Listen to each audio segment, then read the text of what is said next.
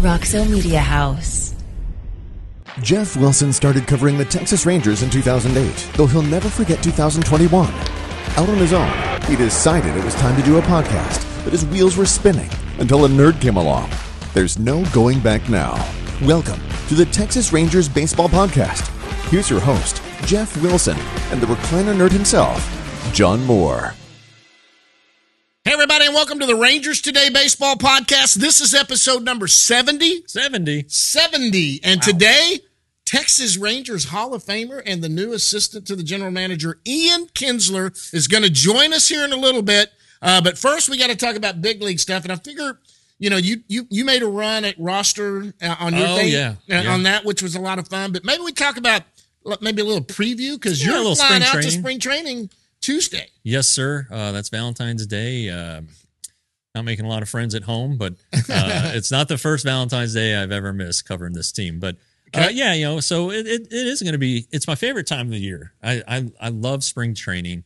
A lot of it is rooted in that when I was growing up in Colorado, we didn't have the Rockies. The Rockies weren't in existence yet, right? And so the 1984 season we had WGN. And WTBS, and I think we had WR too. So you were getting Cubs and Mets, and Braves, right? And that was the year the Cubs made their run to the division title and lost to the Padres in 5 games in the championship series. But we became Cubs fans. I loved Rick Sutcliffe. You and Kathy will love each other. My sister had a crush on Ryan Sandberg. So did my wife. And so it was a great time. And so, spring break the next year, Colorado, we're tired of the snow. So we went to Arizona and we went, that was 4th grade. We went through my senior year of high school every year. Just great times, great memories. And, when I show up to Arizona for spring training, it brings back a lot of memories, but but among the things I remember is, the players are accessible. Yeah. It's a relaxed environment. You get to learn about prospects and stuff like that. So spring training is always going to have a place in my heart. And, but from a work perspective, the same things apply. Right. Players are accessible. They're relaxed for the most part early on.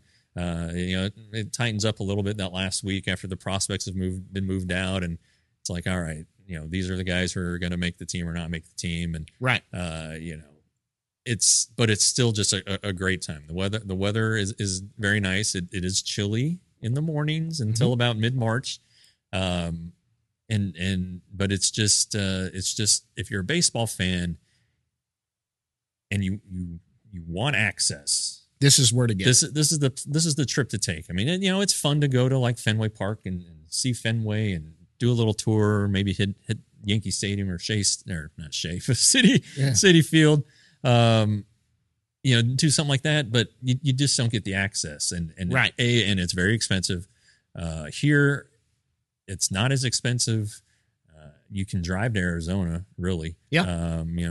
It's just a great time. And so that's me waxing poetically about spring training. And now, as far as the Rangers are concerned, what I wrote the other day when I did my first roster projection is that you really pretty much know 80% of the roster. Yeah. And maybe even a little more. I'm not any good at math, but I think there's probably 20 of the spots decided out of the 26 available.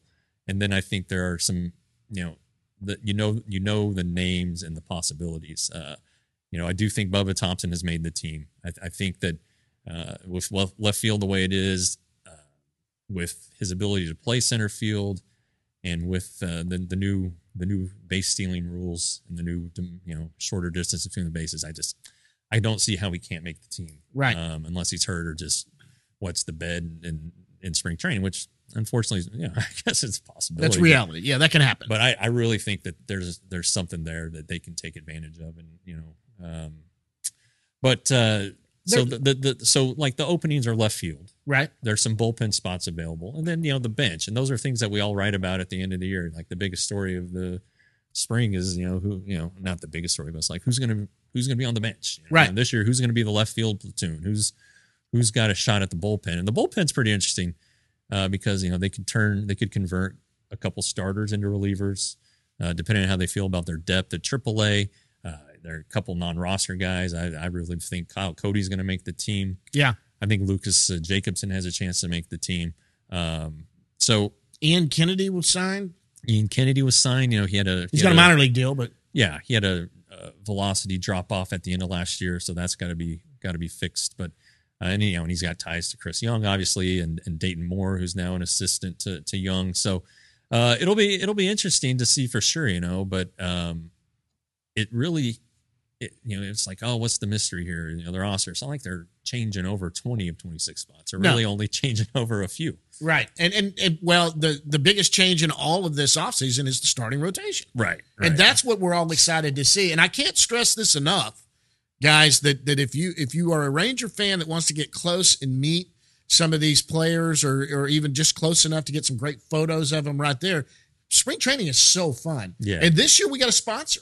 Yeah, that's right. We do. Premier Properties. I've got ties with Premier Properties, but they're a company that I work for. I know I don't talk much about what my day job is. Yeah. But we're going to do a little commercial about that. But they are going to be the official sponsor of this show for spring training. Yeah, that's great. And they're going to be on the website too. And, you know, it's somewhere. I am not a salesman. I am a sports writer / copy editor. And selling is not in my blood, but it's about to be, because, you know, I think there's an opportunity here for this show. And so if I really do, you know, but Premier sponsor stepping up to Premier Property, stepping up to the plate as the first sponsor is just awesome. And it's the first one. Yeah. It gives you a jolt, it gives you some hope that there's more down the road. But this one, John, I mean, you know, I know that, you know, just without getting into it, you invest in real estate, and that's something that a lot of people want to do. It's what Mrs. Wilson's, that's her dream. That's what she wants to do. And I think HGTV helps a lot of people want to do that. But you know, it really is. But if you're going to do that, so let me explain what Premier real quick. Well, they're paying, so we might as well explain what they're doing. So first of all, I'm a full-blown real estate agent. My day job, Jeff does this full-time. He is a full-time writer. I am not a full-time writer. I do this on the side. I do this is my fun gig on the side, and you know, and all of that. But I do real estate. I invest in real estate, but I work with Premier Properties, and they manage all my properties. So any of us remember when you lived in an apartment, you had an apartment manager, and you would go to that little office at the front for repairs or call and do all of that. Well, people that invest in real estate, and you have multiple single-family homes, duplexes, or whatever you got. Sure. Well, you don't have on-site managers for a home or whatever. Yeah. That's what Premier Properties does. They put the buffer between you and your tenant, and so we're the person they call when there's repairs. We're the ones at 24 hours a day. If there's an emergency, they're calling us, and then, you know, we collect all the money if they don't. And the best part about being with Premier Properties, they manage all of my property. That's awesome. And the best part about them, they don't get paid unless they get paid. So they charge a fee to manage a property, but they take it out once they collect rent. So when people aren't paying rent, they have an incentive to go collect the rent. There you go. So that's what they are. But we'll get more into Premier Properties. They're going to be on. You're going to hear about them from now till the end of March. Yeah. You're going to be hearing about Premier Properties. But I want to get back to, I had to throw that in because it just dawned on me. We hadn't talked about them yet, because they are going to sponsor spring training. And guys, spring training is going to be huge. Yeah. And so, but with the rotation being new, I think everyone's so excited to see what's going to happen with the rotation and watch these guys. And, you know, we're all crossing our fingers. I mean, history dictates that maybe one of these guys starts on the IL just going into the season from something small or stupid or an ankle turn at the end or something. And you're right. But hopefully this thing starts off with everyone in that rotation. And you know what? You had an interesting thing. I've been saying this all along, and you put this in your deal. Opening day starter, I think, is Martin Perez. Yeah. He deserves it. Sure. But I thought I always think business too. Opening day always sells out.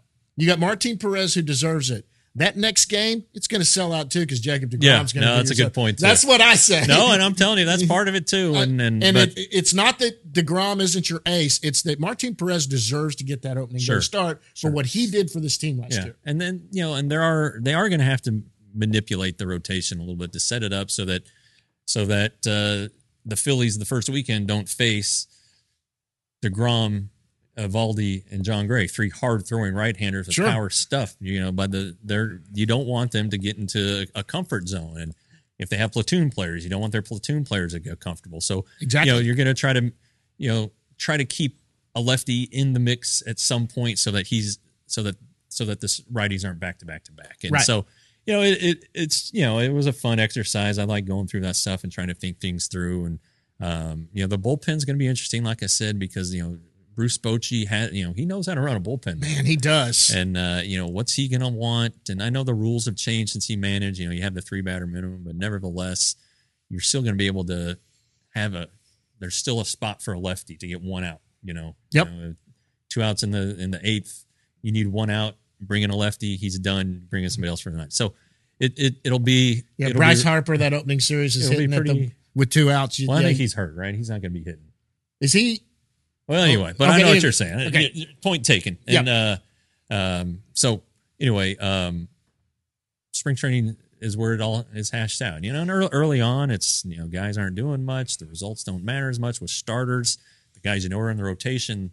They might pitch to like a 12 ERA, but they're just getting their locations down, the feel for their pitches. Everything's gonna be okay. My first year on the beat, Zach Greinke with the Royals had a horrible spring. Yeah, and then his last tune-up was at Frisco. It was the Rangers had a 2-game series there, and he came out and just shoved for 7 innings. Really, it was like, all right, he's ready. So I mean, that's they just know what they're doing. So don't worry about the starting pitchers. Don't look at ERA. Yeah, don't look at somebody gives up 5. I mean, I've heard stories of this all the time where someone will go out and just go throw nothing but fastballs this inning. I just need to locate my fastball, and I'm not breaking anything off, and people will tee it up and get on it, but he's not upset. He's like, I'm trying to locate. That's what I just need my fastball where I need it to go. Right. So that's going to be fun. But anything else before we get Ian going in here? No. It's time to get going. I'm tired of making stuff up and not having a lot of news to write. Spring training is just full of it. Every day you can find something, and it will find you too. Hey, if you're going to go to spring training, March 8th through March 13th, the crew's going to be there, and we're going to be filming. We're going to be, and Joel, our producer, and I is going to be walking around. We're going to be getting film and doing all of that. So you guys come up and say hi. Jeff will be around there too, going everywhere and doing that. But once again, thanks to Premier Properties for sponsoring spring training and doing that. And go to SW, SW like Southwest, DallasRealty.com. Go on that website. You can see everything they need to do. Right now, after this, let's come back and let's talk to Texas Ranger Hall of Famer and special assistant to the general manager, Ian Kinsler, right after this, guys.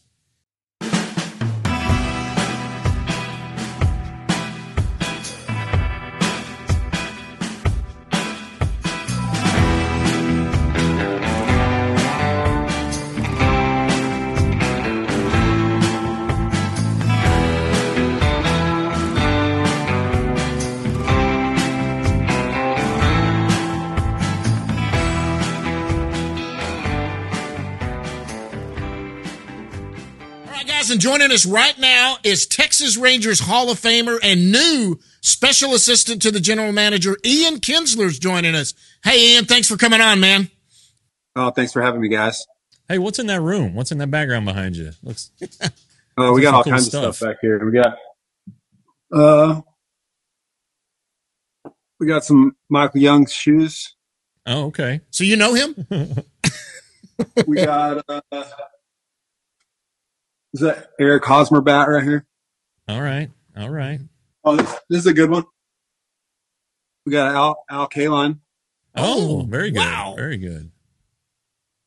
That's good. And so on Miggy and Francisco Lindor. Is that your office? No, this is like a game room kind of pool table and stuff. Okay. All right. Yeah. No, I mean, you think about it. You play for the Rangers, all the great players there. Yeah. Tigers, great players. I think a lot of people forget the Angels and the Red Sox, so they shouldn't. And then you won a World Series with the Padres. So I can only imagine the stuff you could possibly have. But Al Kaline, that's sweet. No, that's the good one there. So you got a new job. Yes. How did it all come about?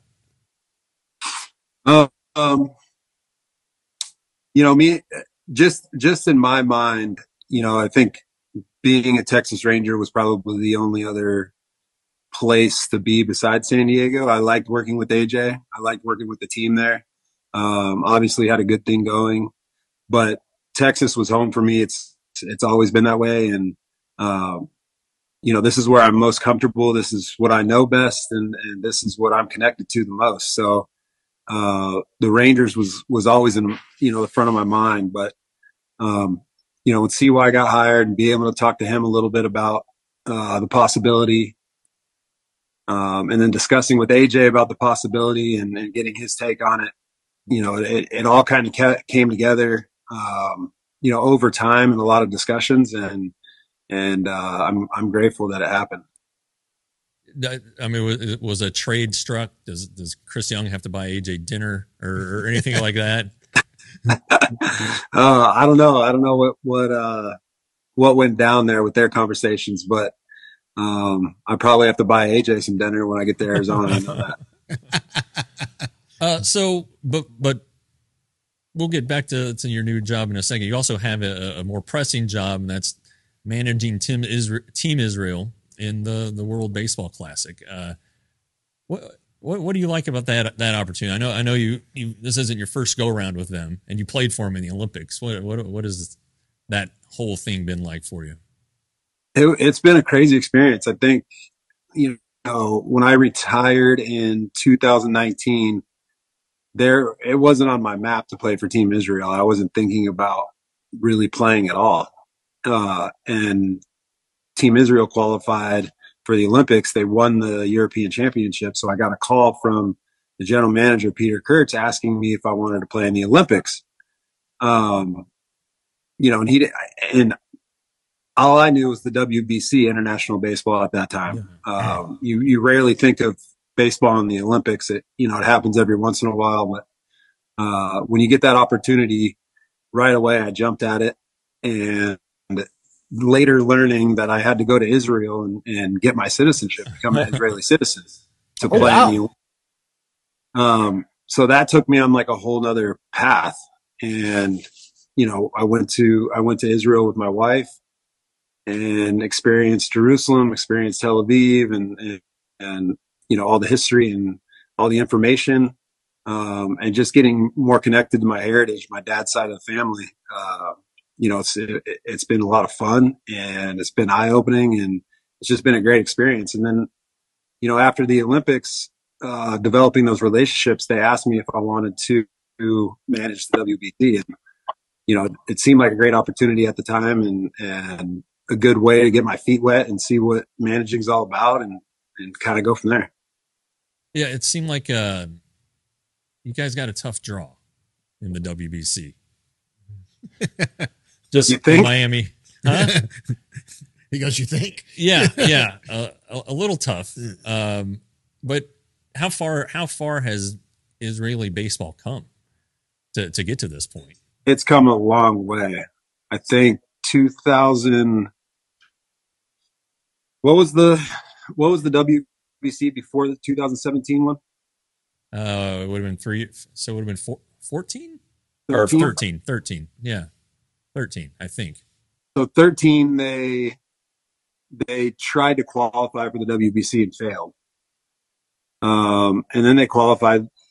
I don't know how they qualified for 2017. I think they had to play through a qualifying tournament to qualify for the WBC, similar to like the Czech did this year. Uh-huh. And they played it extremely well. And I think that kind of brought to light Israel baseball. They played hard. They had fun. They played with energy. They started in Korea, won or finished second in that pool, I believe, and then moved on to Japan and lost to the Netherlands to move to LA. So they finished sixth in the tournament in 2017, which qualified them automatically for this coming WBC. And since then, there's been a baseball field built in Bet Shemesh in Israel with lights and turf and batting cages and, a little baby locker room and all kinds of cool stuff for the kids and the development of baseball players in Israel. And that's really been the whole connection for me. It's like bringing the sport to another country,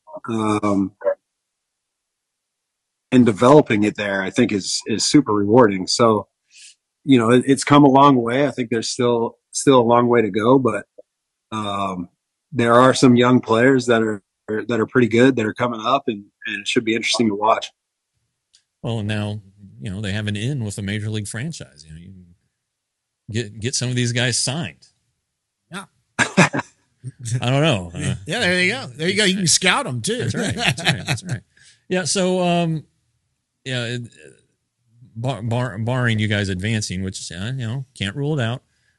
You think you'll be to Rangers camp probably for the first time in late toward the end there in March? Say that again. Be Rangers what? You'll be at Rangers camp for the first time in late March, probably.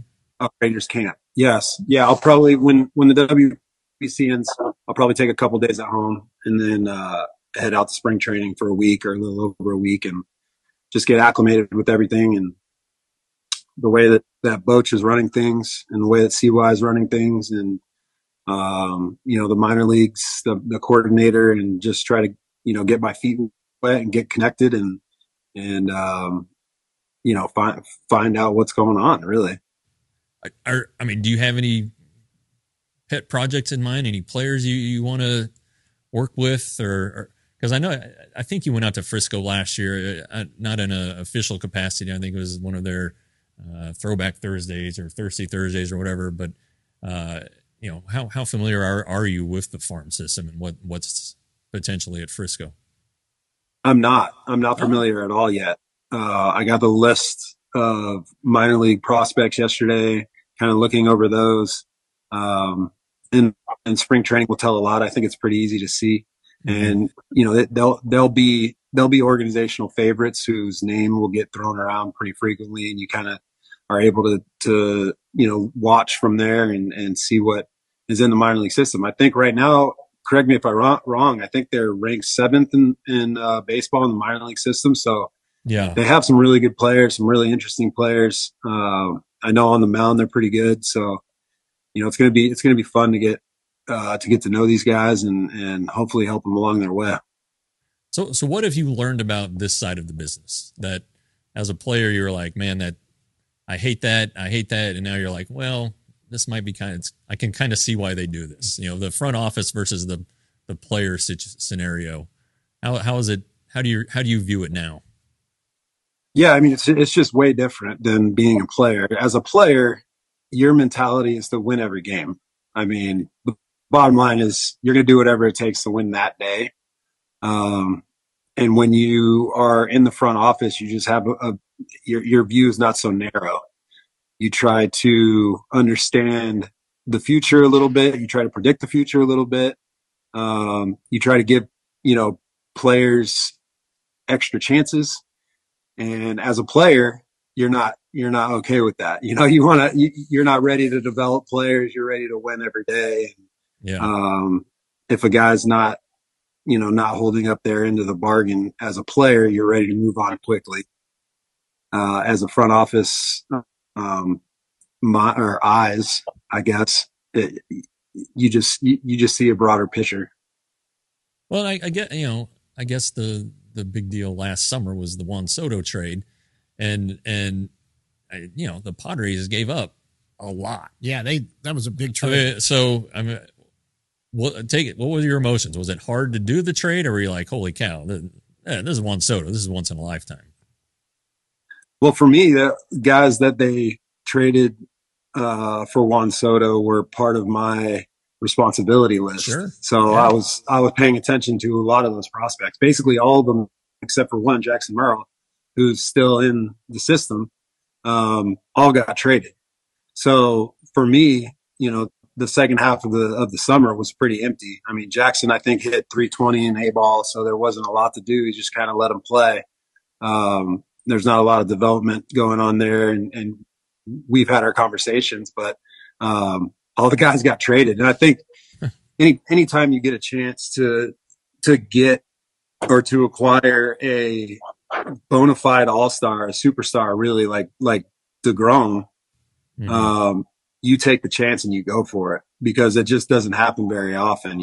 Those types of players don't come available very often. And if you can somehow, as a free agent, persuade a guy to come to your organization or as a trade, have enough pieces to acquire that guy, in my opinion, it's really hard to say no to that. And that's the other, I think that kind of leads a little bit more to the player's perspective.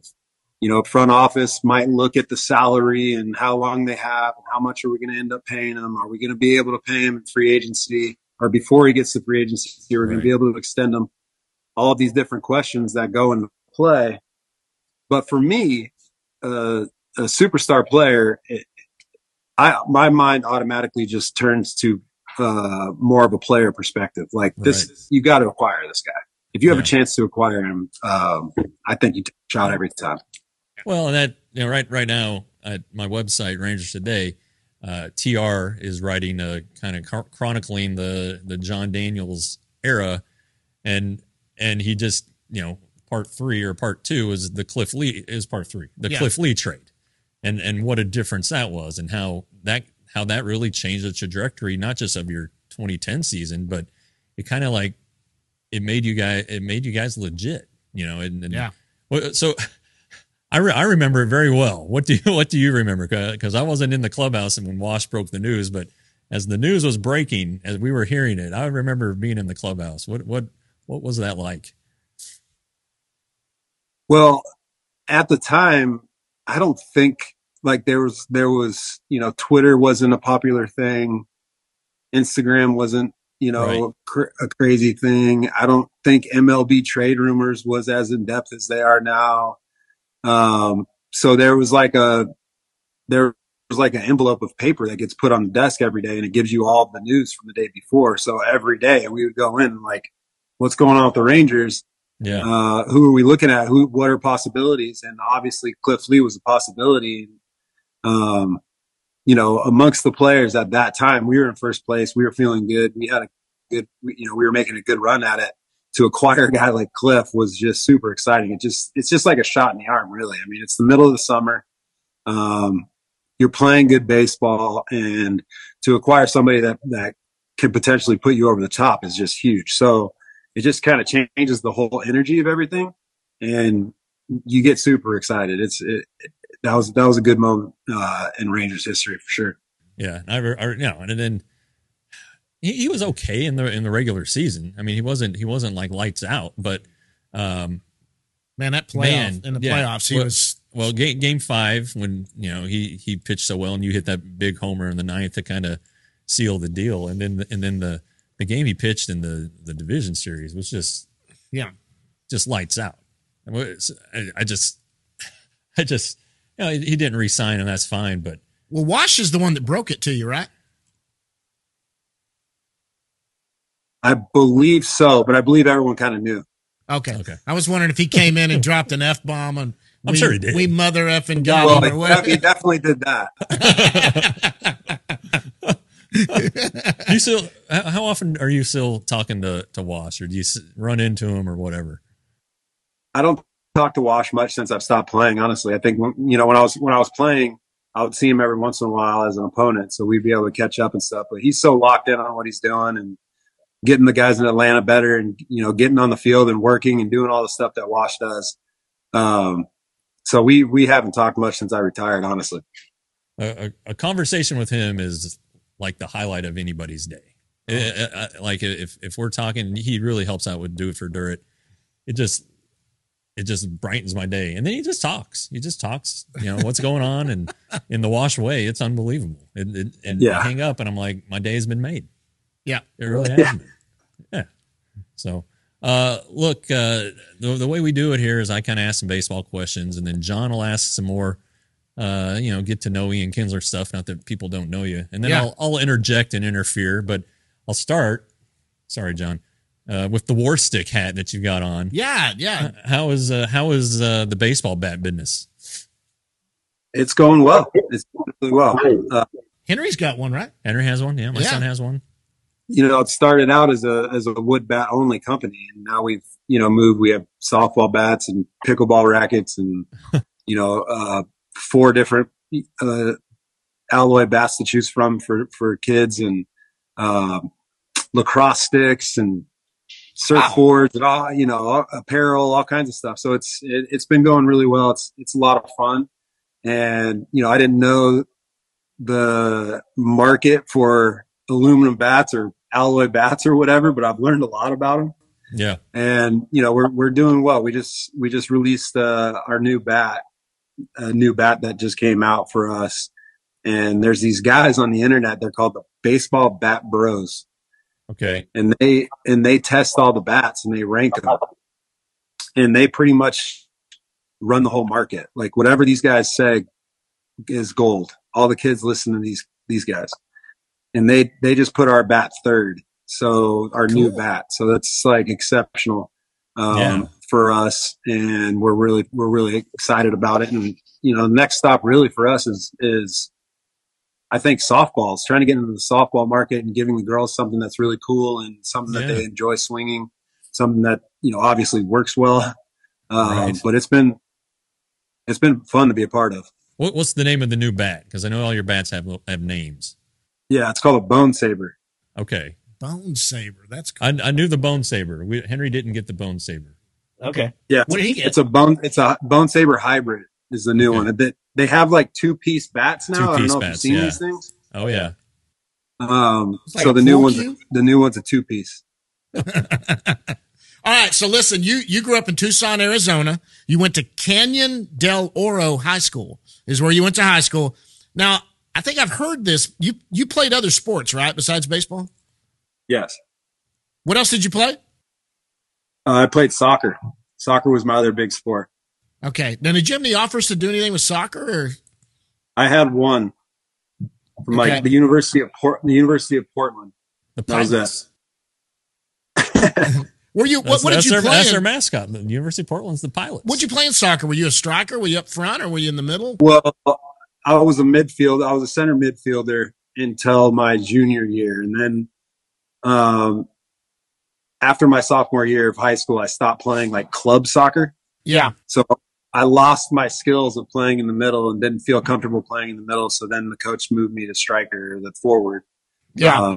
My junior and senior year, I just played forward. So I didn't have as many responsibilities. Now, you ended up going to Central Arizona College, which I think you had some other deals, but you ended up going there first. Where else were you recruited? Were there anybody that you almost went through right out of high school? No, I was not recruited at all. It was either Central Arizona or Pima Community College, which is the Tucson Community College there. Those were really my only two choices. And it was a pretty easy choice for me. Central, you know, has a great baseball history. They had a great coach at the time. His name was Clint Myers. And, you know, it was just the baseball spot in Arizona, really, if you wanted to get better. You go to Central Arizona. Okay, so I don't know if a lot of people knew this or not, but Ian, you were drafted 3 times. So this is a fun question for me to ask because it's when you're drafted in the rounds you were drafted in, it's really not like New York where you're sitting there waiting to come up and do that. So in 2000, out of high school, you were taken by Arizona in the 29th round. 2001, Arizona took you again in the 26th round. And then 2 years later, Texas ended up, everyone knows that, best 17th round pick ever. Texas took you. Where were you at on all 3 of those? Do you remember where you were and how you found out you got drafted? Yeah. So the first one, I was in my living room listening to the MLB radio dial-up AOL style. With my best friend in high school. His name's Brian Anderson, who ended up going in the first round out of University of Arizona. Right. But we thought he was going to get drafted. And so we were all huddled around the computer listening to the names getting thrown out. And the first day his name didn't come. So he came back over the second day and we did the whole thing again. And then we just kind of had it on, you know, just kind of listening in the background because it had gone past the point that he thought he was going to get drafted. And they called my name in the 29th round. It was pretty bizarre. I mean, I did a couple workouts at the high school with some scouts and had a couple guys at the house, but nothing crazy. And then, you know, the Diamondbacks picked me with 29 picks. So that was pretty bizarre. The second time I got drafted, I don't really remember because, when I got drafted out of high school, there was a thing called the draft and follow. Yes. Right. Yeah. Where where there's no negotiation. They basically just draft you and keep your rights through the year. And now they have negotiating rights with you before the next draft. Right. And that's what they did after my freshman year at Central Arizona is they negotiated with me before that draft, and we didn't come to an agreement. So I really wasn't paying attention to the draft. So I'm like, they're not going to, all of a sudden take me in the 5th round and then offer me way more money than they just negotiated with me. So I really didn't pay attention to that one. And then my junior year, I was at the University of Missouri, and I was the guy sitting on the couch thinking I was going to get picked high. And I had a teammate named Jeremy Hernandez who lived in California, and he was driving from Columbia back home to California. And he said he would give me a ride to Tucson. And I talked him into staying an extra day to listen to the first day of the draft because I swear I was going to get drafted in like 4th round.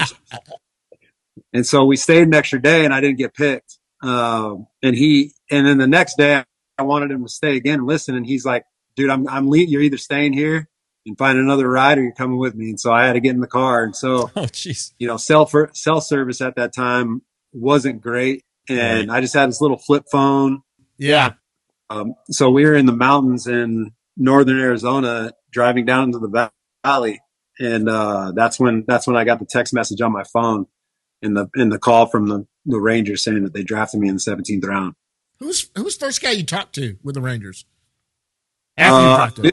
It was Mike Gross, I believe. Mike Gross was, the first one to call me. And then I think, Grady Fuson called me. Yeah. Okay. Yeah. What did you sign for? 30,000 large. 30K large. 30,000 large. That's not bad. I mean, hey, it's the best 17th round draft pick I've ever seen. I mean, that's amazing what you've done after that. Now, after this, we go into the one time. Well, have you been traded more than once, or a couple times? I have been traded twice. Twice. The first one though was from the Rangers. That was when you found out when you were out of town. Is that how you found out? You were on vacation. Yeah. Okay, so you were on vacation on that. We're not going to get into that. We're having fun now.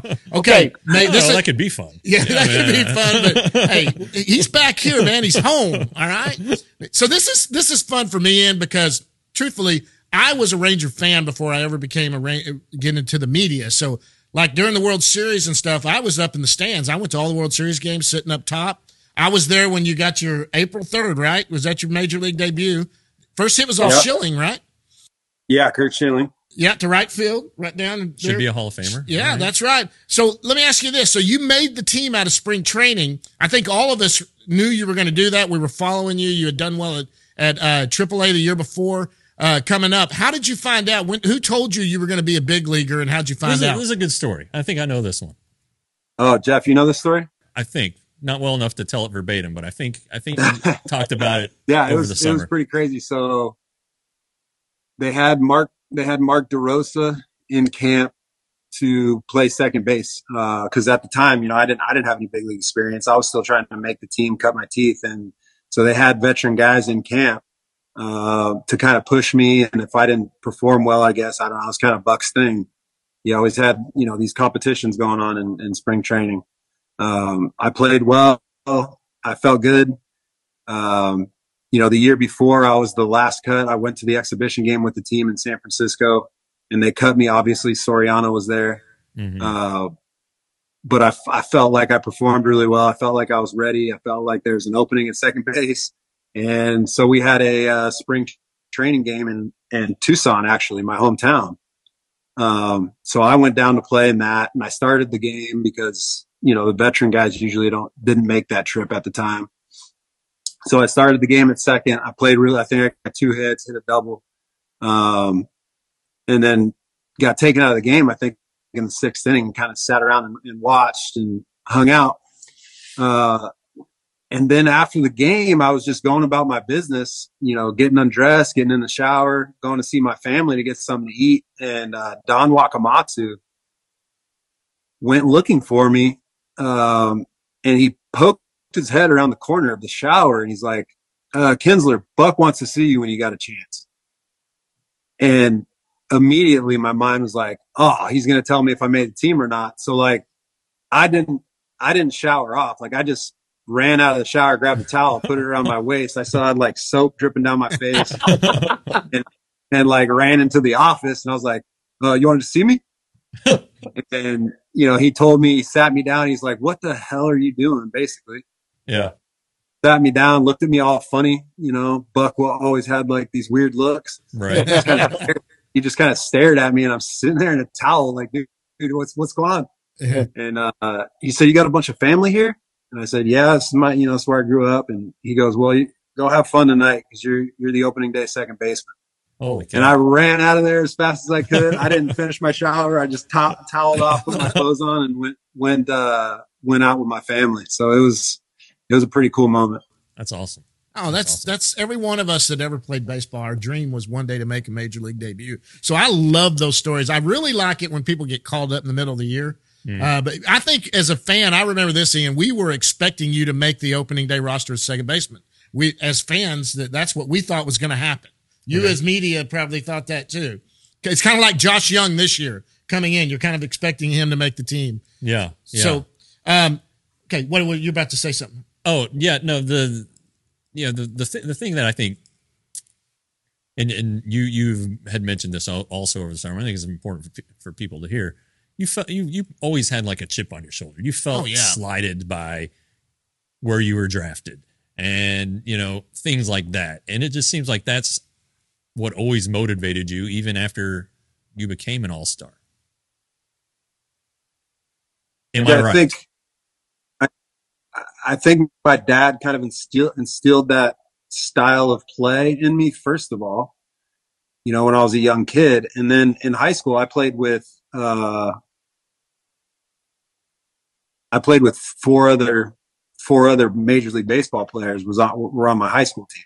Yeah. So, you know, at the time I was 6 foot, you know, $165, and I was being overlooked. And that kind of started to develop my chip or whatever you want to call it.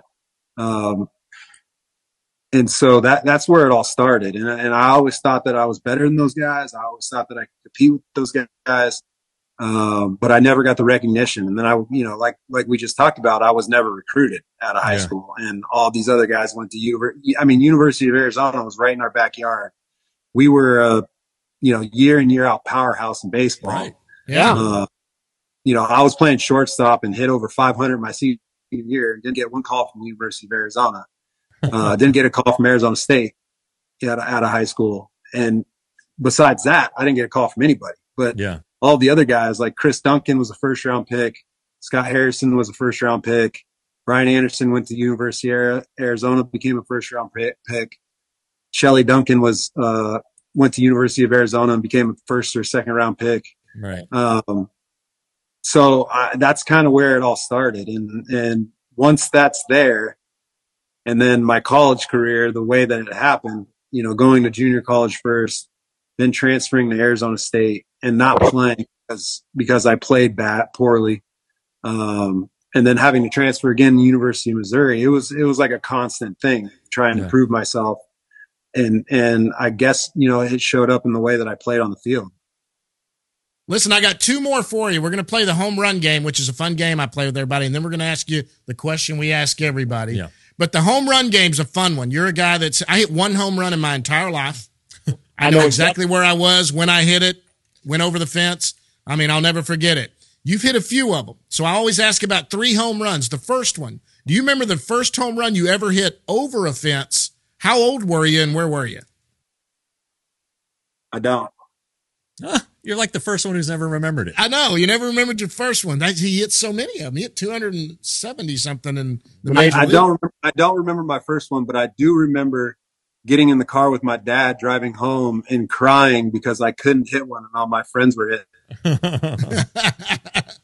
When I was like 11 years old. I know I was 11 years old when I hit my first homer over the fence. Okay. That's good. I know that. I don't remember the first one though. Okay. Now the next one's the most exciting one. Sometimes someone might say 1 or 2 of them, but whether it was high school, college, in minor leagues, in the pros, or the one where it was a walk-off or anything like that, what's the most exciting one you remember hitting? Oh man, that's a tough question. I think the home run that stands out that, as far as atmosphere goes and just electricity was the homer off Matt Garza in 2010 at the ballpark in Arlington. I think it was a 1-1 game at the time in the seventh, and I hit a 2-run home run to make it 3-1 in the seventh. And that place was, in 2010, the ballpark was just electric. Right. Yeah. So my mind always goes to that home run. Yeah, I mean, we mentioned I mentioned it earlier. The Game 5 homer against Tampa. Yeah, I remember that one too. That place got so quiet. Yeah. Yeah, You know. and that was a fantastic feeling. That was a great home run. But at the time, Cliff was dealing. I mean, it was a little bit of insurance, and it felt great. Right. Yeah. Soriano had a great year that year, and he was tough to get, and I was able to get him. It was just a lot, and like the Rangers hadn't won a postseason series at that point, so to hit that home run ninth, it was huge. But put them ahead. Just the atmosphere at the ballpark of that Garza home run is what I remember. All right. Okay, last one, the bomb.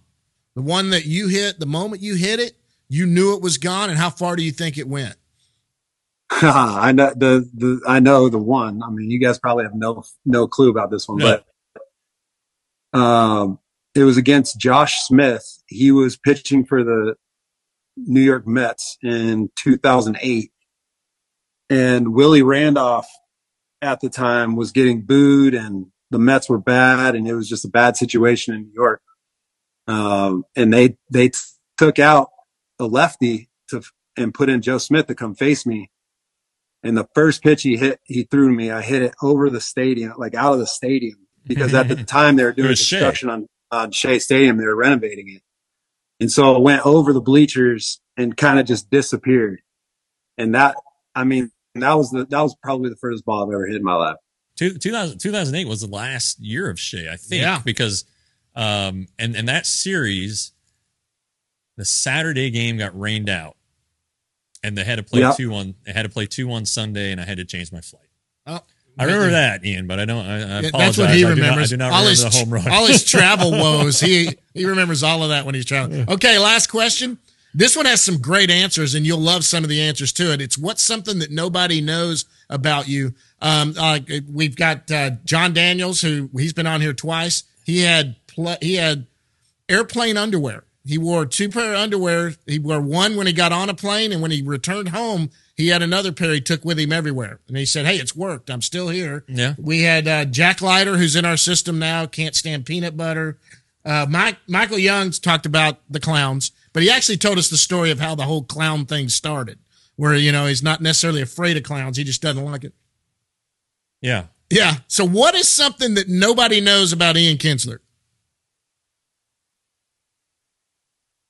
I think people know everything about me. I don't know. I pretty much tell everybody what I'm thinking usually. I don't really hold too much back. What do people not know about me?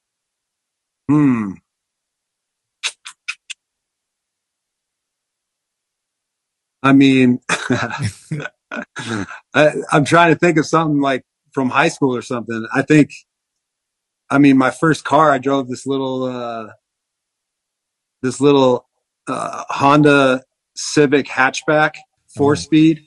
Yeah. No radio, and like the air conditioning blew super cold. So that's all I wanted, being in, Tucson. Yeah. So you know how to drive a manual transmission. Yeah. So I learned how to drive a stick was my first car. I'll tell you right now, anybody under the age of 25 doesn't know how. I've got 3 kids that are 25 and younger. They don't know how to drive a stick. They couldn't figure it out. Yeah. If they were getting murdered and they had to jump in a car and it was a stick, they would be gone. keep the clutch, keep killing it. They would be. Well, that's good. A little Honda Civic hatchback. Yeah, and he drives a stick. Can you drive a stick? I can. I can too. I grew up driving a stick. I'm old though. Yes, I'm old. I'm 6 years younger than you. I mean, I'm like you're okay. whole generation. Pretty much though, almost. All right. Well, anything else for him? No, but I'm looking forward to this new chapter, bud. It's going to be good to see you out at the ballpark on occasion. And, absolutely. Run into you at Frisco or wherever we might go. So looking forward to it. We'll try to get another one where we'll get in studio sometime and we'll do some lunch, cater a lunch, do that, and just make it a lot of fun. Yeah. Okay. All right. That's Ian Kinsler, Texas Ranger Hall of Famer and new special assistant to the general manager. Ian, thanks so much for coming on, bud. Thanks for having me, guys.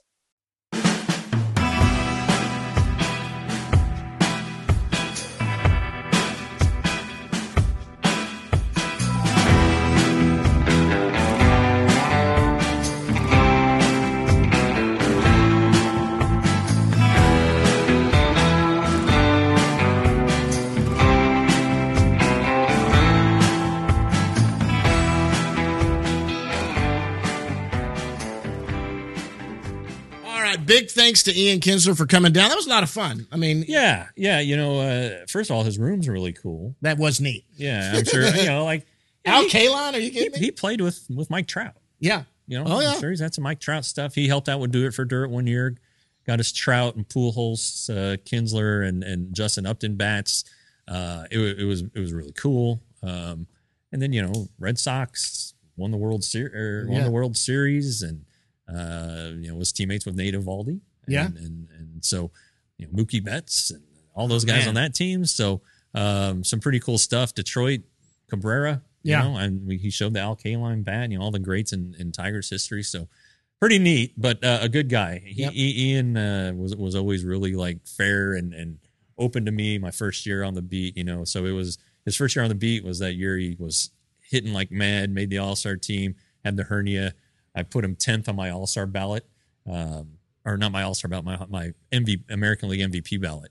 And I'm sure today, that was before Twitter, I'm sure today I would have gotten blown up for doing it, but he was great. Yeah. If you look at what he did until middle of August, it was phenomenal. He's one of the best second basemen to play. I mean, I'm sorry. Yeah, of his era, sure. Absolutely. It's great. But you know what? This is down in the bus leagues. Yeah, more second basemen. Yeah. So we got to go down in the bus leagues, talk about it. And I guess what we'll do on this, we'll talk about spring training and who's going to be there and who to watch. And guys, if you're going to go watch some of these young guys, there's a complex. You go back to that backfield. So there'll be some games going on back there. But who do you want to talk about? Well, to that end, minor league camp doesn't start until March 6th, I believe. Right. So now there will be some around working out, no question about it. And then there will be some who are in big league camp. Right. Chief among them is Jack Leiter, Kumar Rocker. Is Evan going to Carter? Evan Carter, yeah. Yeah. Zach Kent. I'm going to forget the list. The guys who are added to the 40-man roster this year. Yes. Ornelas. Luis Angel Acuna. Right. A lot of guys. And let me tell you, they've got no chance at making the roster. Nope. And to be perfectly honest, they're probably not going to pitch a lot in Rangers Cactus League games. Right. The Rangers, I think they're up to 39 or 40 pitchers in camp. So, they have to look at guys that are going to. Yeah, it's part of Mike Maddox's job is sorting through who needs the innings, how many do they need, guys that are when do they want to build up, guys who are going to have a chance to make the club. Right. And, it's just something weird always happens in spring training, I don't remember if you guys remember the name Mason Tobin. Yes. I remember that. How he made the team one year, and Robbie Ross was a surprise one year. Yep.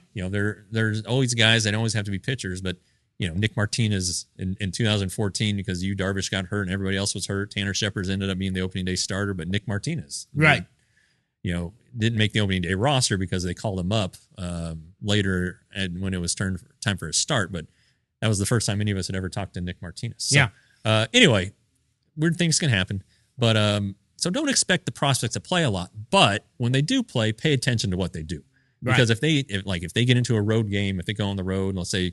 And get into the starting lineup, see how they do, because that's when the good teams early in camp, veterans play early. Right. So you're going to see your good pitchers early, and it would be interesting to see how the hitters do if a pitcher does get in early, how he performs against some guys that are major leaguers, right, and or have been. So it'll be pretty interesting to see. It always is. I always enjoy that part of it, seeing how they act in the clubhouse. The rule is be quiet. Yeah. Be there early. Don't be late. Things like that. So there's kind of a, not a, I can't think of a damn word. But anyway, they have a protocol they need to follow. Right. And so that'll be kind of fun. But I'm interested to see, Kumar Rocker. I think we all are. Yeah. Interested to see Evan Carter. So, we'll see what happens. But now the hitters will probably get in some games too. Because most of your starters go about 3 or 4 innings and they get them out of there. Yeah, you're right. The pitchers are the ones that aren't going to get as much time. But the position players do see some more time very late in games early on. Well, while someone's jogging in the outfield out there. And they don't do that anymore because they all have the complexes and the fields in the back. So, they just go up clubhouse and disappear. So that was great. That's speaking of my, from the first segment, I waxed poetically about spring training. I remember that running in the outfield, man. It was crazy. Yeah, they'd be out there running. You'd see them doing all the running and doing all of that. But spring training, I mean, I'm excited to go. I know you're ready to get out there. Yeah. It is. It's Kathy and I went for the first time the year of COVID. Actually, it's 2020. That's when we all sat together at Booties and got to know each other even better, and do all of that. But I've loved it ever since. Got to go back last year. You and I were out there for a week. Can't wait to get out there this year. Minor leaguers are going to be out there. Guys, this is going to be a lot of fun out there. It's baseball season. It is baseball season. Now, next week, he's going to be in Arizona.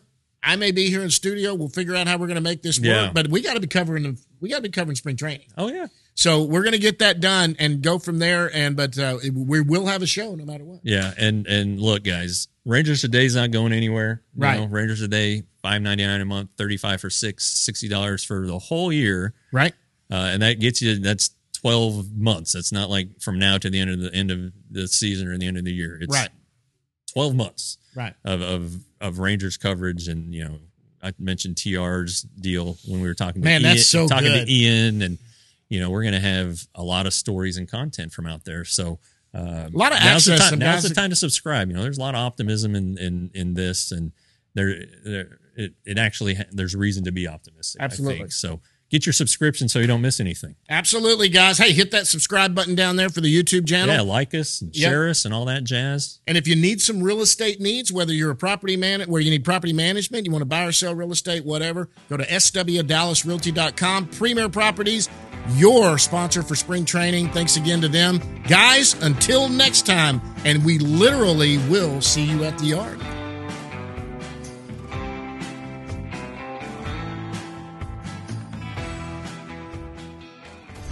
Roxo Media House.